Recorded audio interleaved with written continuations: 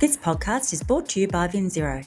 VinZero pioneers solutions and services to the AEC and manufacturing industries to support net zero targets. Visit vinzero.com to learn more about how organisations design, build and solve through digitalisation. From VinZero to you, welcome to our Think Future podcast series. Each week we'll share conversations with industry leaders from around the world to find out how they're thinking future. Subscribe to VinZero Think Future for access to more episodes, interviews and profiles.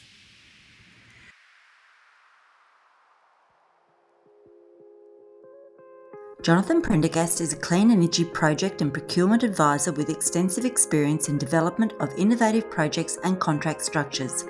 As the Technical Director for Renewables Centre Australia, he is leading a revolution in corporate investment for clean energy, driving monumental growth across the sector, resulting in significant financial, social and sustainability benefits for the nation and setting an example of sustainability leadership on the world stage. Welcome to the program, Jonathan. Great to be here, Anthea.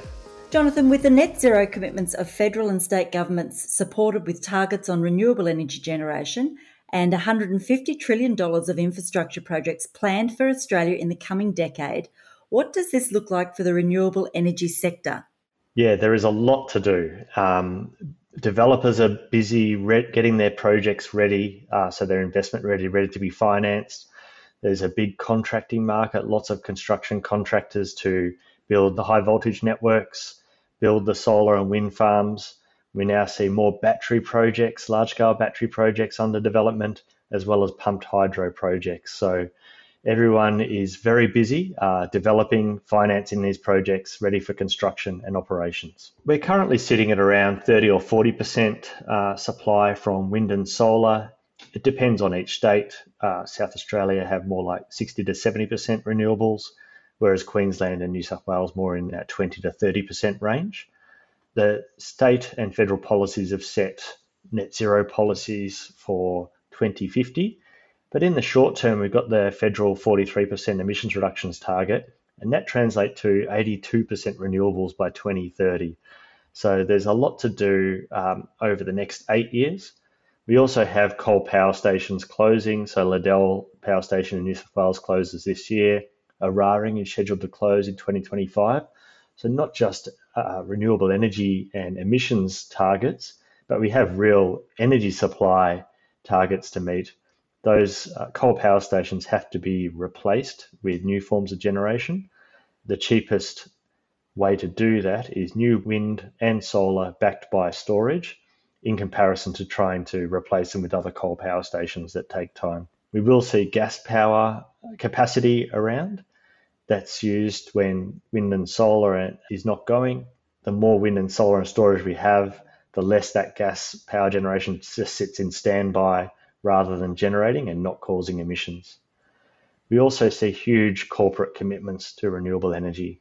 The likes of Telstra, Coles and Woolies, each of them around 1% of our energy market as large customers, have all committed to 2025 being 100% renewable. And this is the field of work that I work in with Renewables Centre Australia, helping corporates sign power purchase agreements to fund new wind and solar farms and add new renewable capacity into our grid. So what are the challenges ahead for the renewable sector as these large-scale projects come to life? Yeah, there are different challenges really in each state. In South Australia, we see up to 70% renewables from wind and solar, with not much storage, but good connection with Victoria, where they can buy and sell from Victoria. Tasmania is already 100% renewables. The bigger challenges are in Victoria, New South Wales and Queensland, traditionally supplied by large coal power stations, and they're nearing retirement, so we have to build wind and solar as quickly as possible. The market need is there now, so the challenge is getting them physically able to be built and also able to be financed. And there's a few different challenges in each state. New South Wales really ran out of places to connect new wind and solar farms.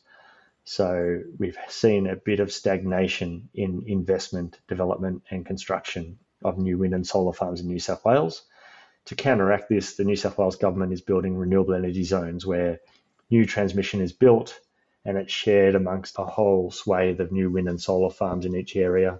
starting with the Central West north of Dubbo in the Arana Renewable Energy Zone, and many others under development in Armidale in the north, the Hunter around traditional energy generation areas, the Illawarra, and so on. This has been replicated in Victoria and Queensland as well, who don't have such an urgent need with coal power stations retiring, but will in the near future, and these renewable energy zones take time to develop, so they're getting started now. We're also seeing offshore wind projects being proposed. If those renewable energy zones can't be developed in time, they're great candidates to supply large amounts of renewables. One of the other challenges is the finance of wind and solar. These are capital intensive. That means most of the costs are up front. They're quite cheap to run. So you're committing large sums of money. You need to be sure that you will get revenues that can pay back that investment and pay off any debt finance, any loans that have contributed to funding the project. That's where large energy users and large emitters are stepping in, likes of BHP and Aurora signing large-scale power purchase agreements that shore up the revenue for those wind and solar farms so they can be financed. They can get loans from banks, they can get investment from large funds and finance these $50 million, $400 million projects. And there's a perception by some that the ever-increasing drive towards renewables will present challenges in managing the grid. What do you say to that? They certainly provide challenges. There's no escaping that, but they're just problems to be solved through energy market adjustments, engineering challenges. So building things like large-scale batteries, pumped hydro is all possible. We do it with engineering, we do it with contracting. It's all possible. It's a matter of getting it done. So getting it financed, getting it approved, and getting it done. So these are engineering challenges that can be overcome, and I don't underestimate Australia's ability to do that. So another challenge is the overabundance of renewables at certain times. We're building a lot of wind and solar, and sometimes we even see in South Australia rooftop solar alone meeting 100% of demand. And this means that renewables are going from being an environmental initiative, but becoming a real mature, grown-up source of energy where they can supply 100% of demand. And that comes with more responsibilities. So we're solving that. The obvious one is through battery storage. At those times, we are also see wind and solar stop their output so as to not oversupply the system. And sometimes we're seeing networks take control of even rooftop solar systems to dial them down or switch them off at those overabundant times.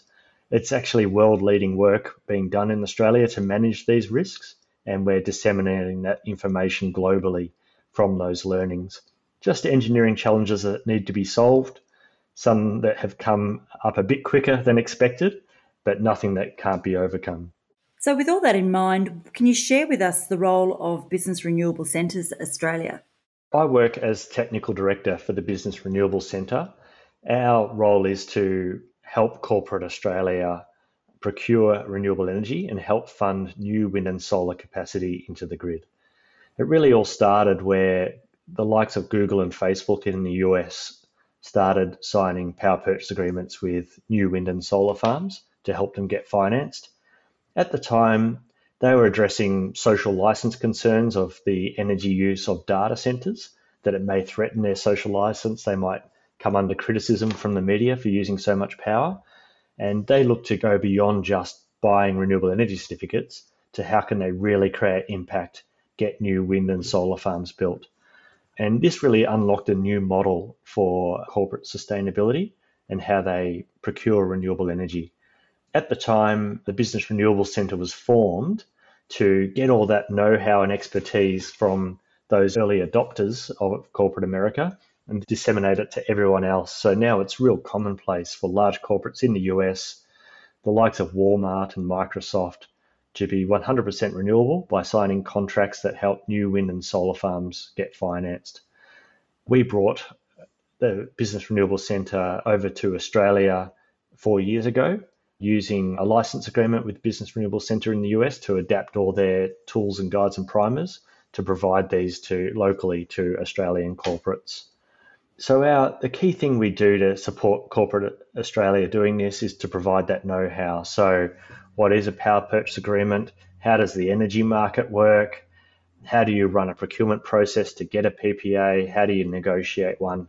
And even how do you manage that contract once it's in operations?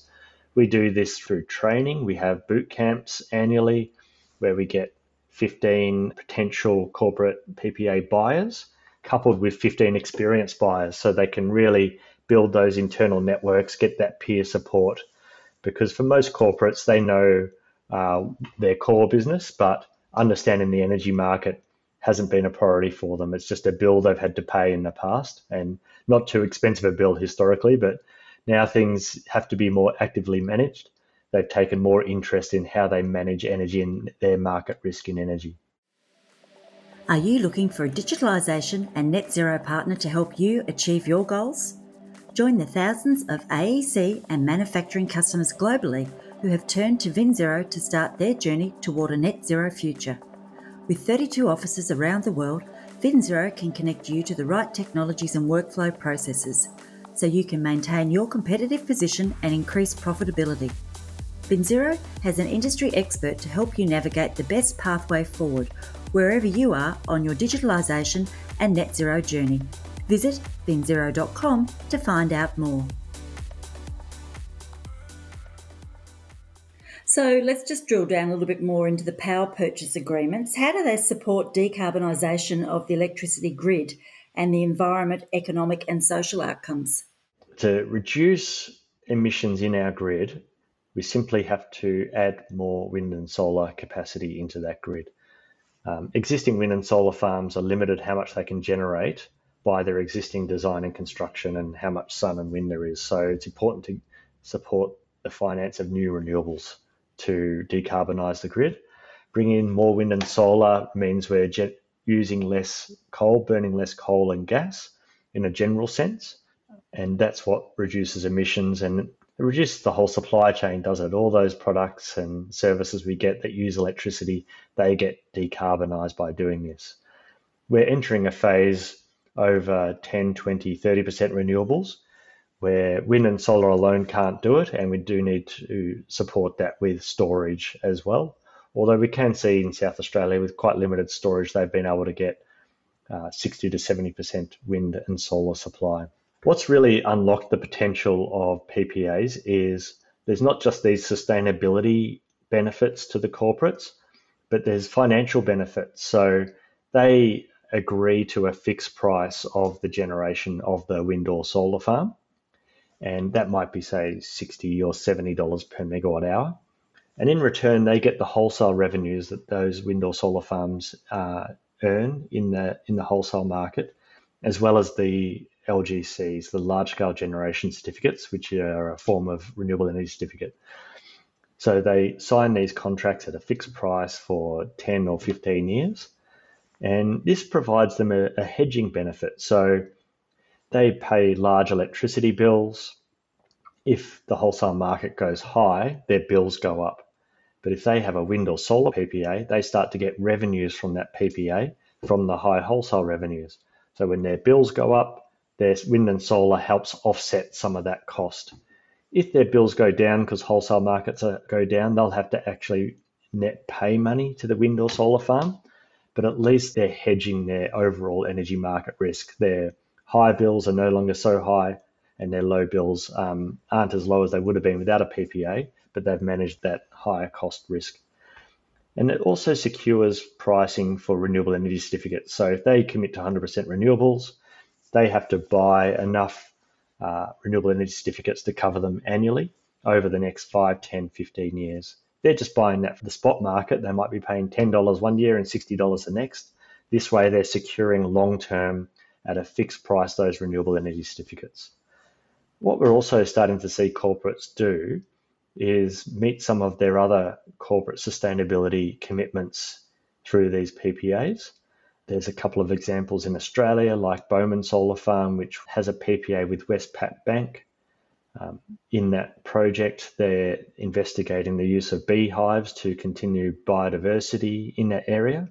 And the contractor BON had a very progressive strategy for employment for the construction of that solar farm, with employing long-term unemployed local Indigenous workers and more women in construction as well. And working on a solar farm for 6, 12 months, getting all the training, certification can be a really good leg up for someone that wants to work in construction, that they've got this 6, 12 months of experience, they've got all the certificates needed, they can move on to other solar farms or other roles in other construction. And now the corporates are trying to seek out opportunities to do this with their power purchase agreements. Just getting renewables is great, but what other benefits can we get from this new industry that we're creating? And I think Salesforce in the US were a real leader on this, where they released a report, More Than a Megawatt. So what opportunities are there, and how can corporates get more benefits out of their renewable energy power purchase agreements than just renewable energy, some of these other benefits that they're trying to achieve in their business.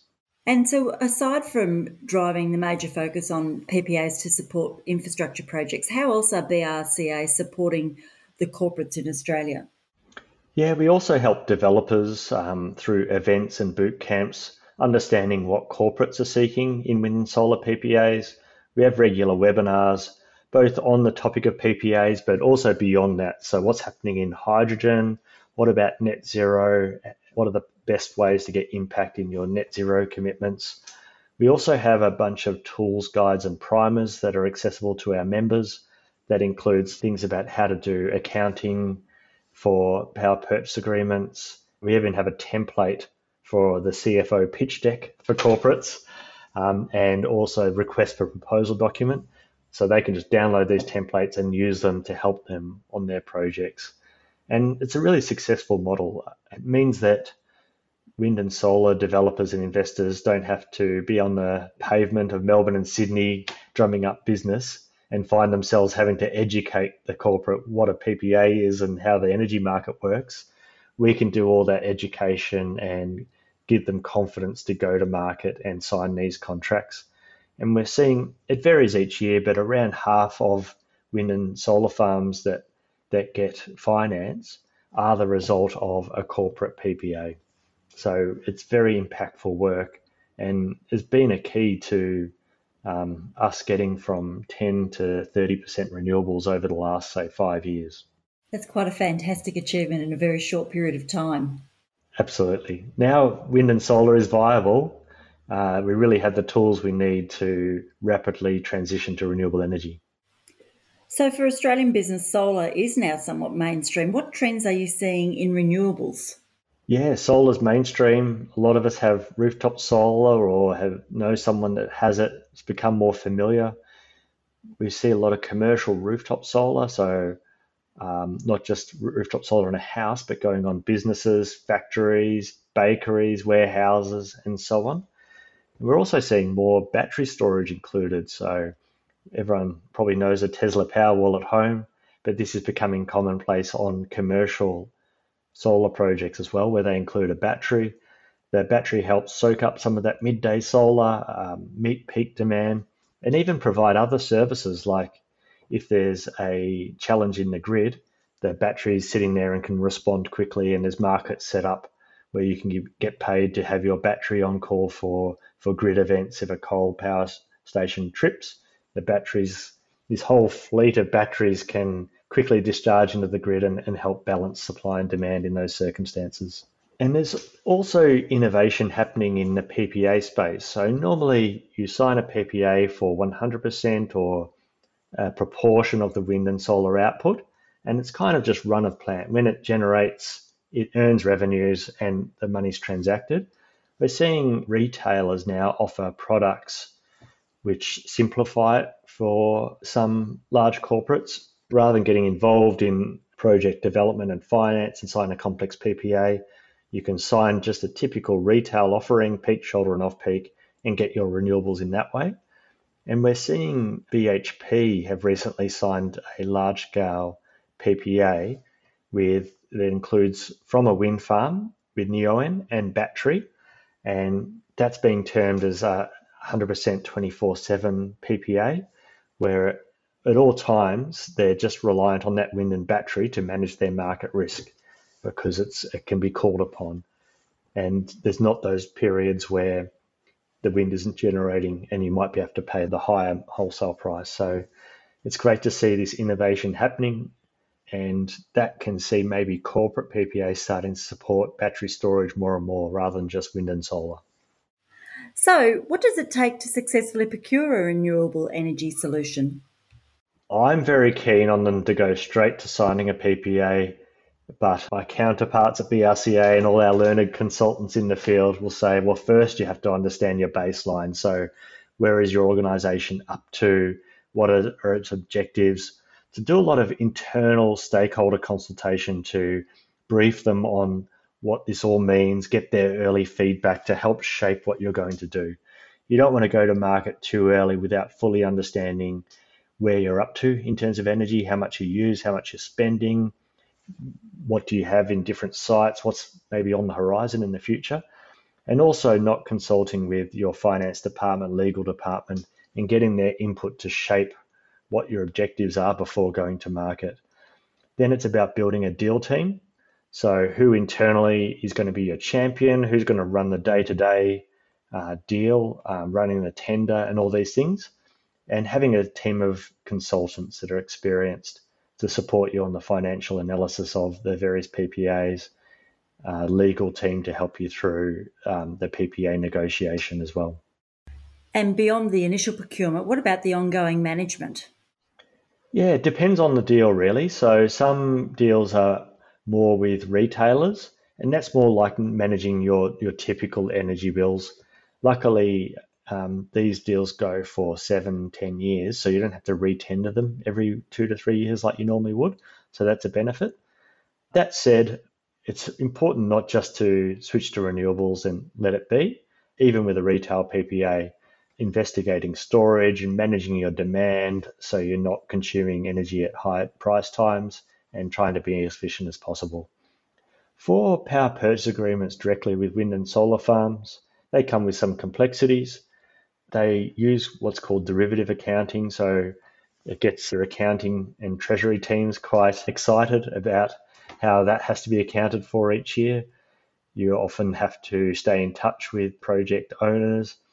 Have there been delays in commissioning it? Is it generating as much as it should? Are all the bills correct each month? And these sorts of things. So not quite set and forget, and obviously learning all the way as you go. A large part of the work often is about external stakeholders and communications. So if you're a university, for instance, your students want to know about the solar farm that you've contracted with, might want to go and see it. Marketing and comms teams in corporates want to know how to make the best of this. So yes, it's not a small task at times. There's a lot of interested parties in a good and a challenging ways as well. So certainly some complexities to consider. And once again, the role of the Business Renewables Centre Australia is definitely there to help navigate those waters. Absolutely. We're here to help. We're a phone call away from many of our buyer members, and we get lots of those sorts of phone calls.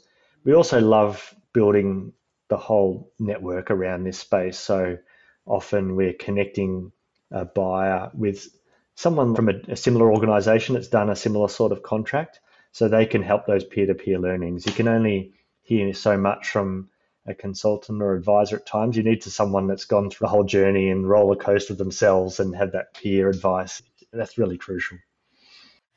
So we're coming to the end of our time together now, John. When you think future about the industry, what is it that excites you the most?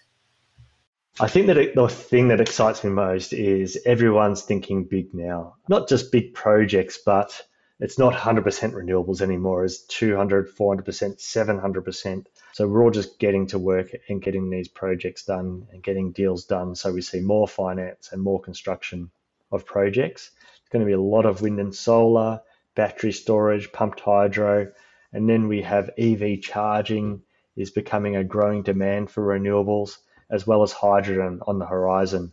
That's in the early stages now, but there will be some big projects to soak up all that wind and solar power so we can build more and become a renewable energy superpower, making aluminium and other manufacturing renewable that we can export around the world. Well, John, it's certainly great to hear some success stories when it comes to reducing emissions. So we thank you very much for participating in our Think Future podcast, and we wish the Business Renewables Centre Australia all the best in driving change through corporate Australia. Thank you. Thanks so much for having me. This podcast was brought to you by VinZero. VinZero help the AEC and manufacturing industries keep pace with digital change and achieve their technological and sustainability leadership goals. VinZero is a company that cares about creating and building a better world.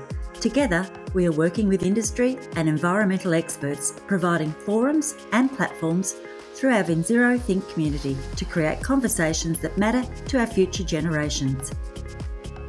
We invite you to join in the conversation and participate in our Think community. Like and subscribe to Think Future to stay up to date with the latest innovations and conversations as we take AEC and manufacturing around the world closer to zero. You can download our podcasts at vinzero.com or from your favourite podcast platform. From VinZero Think Future, thanks for listening.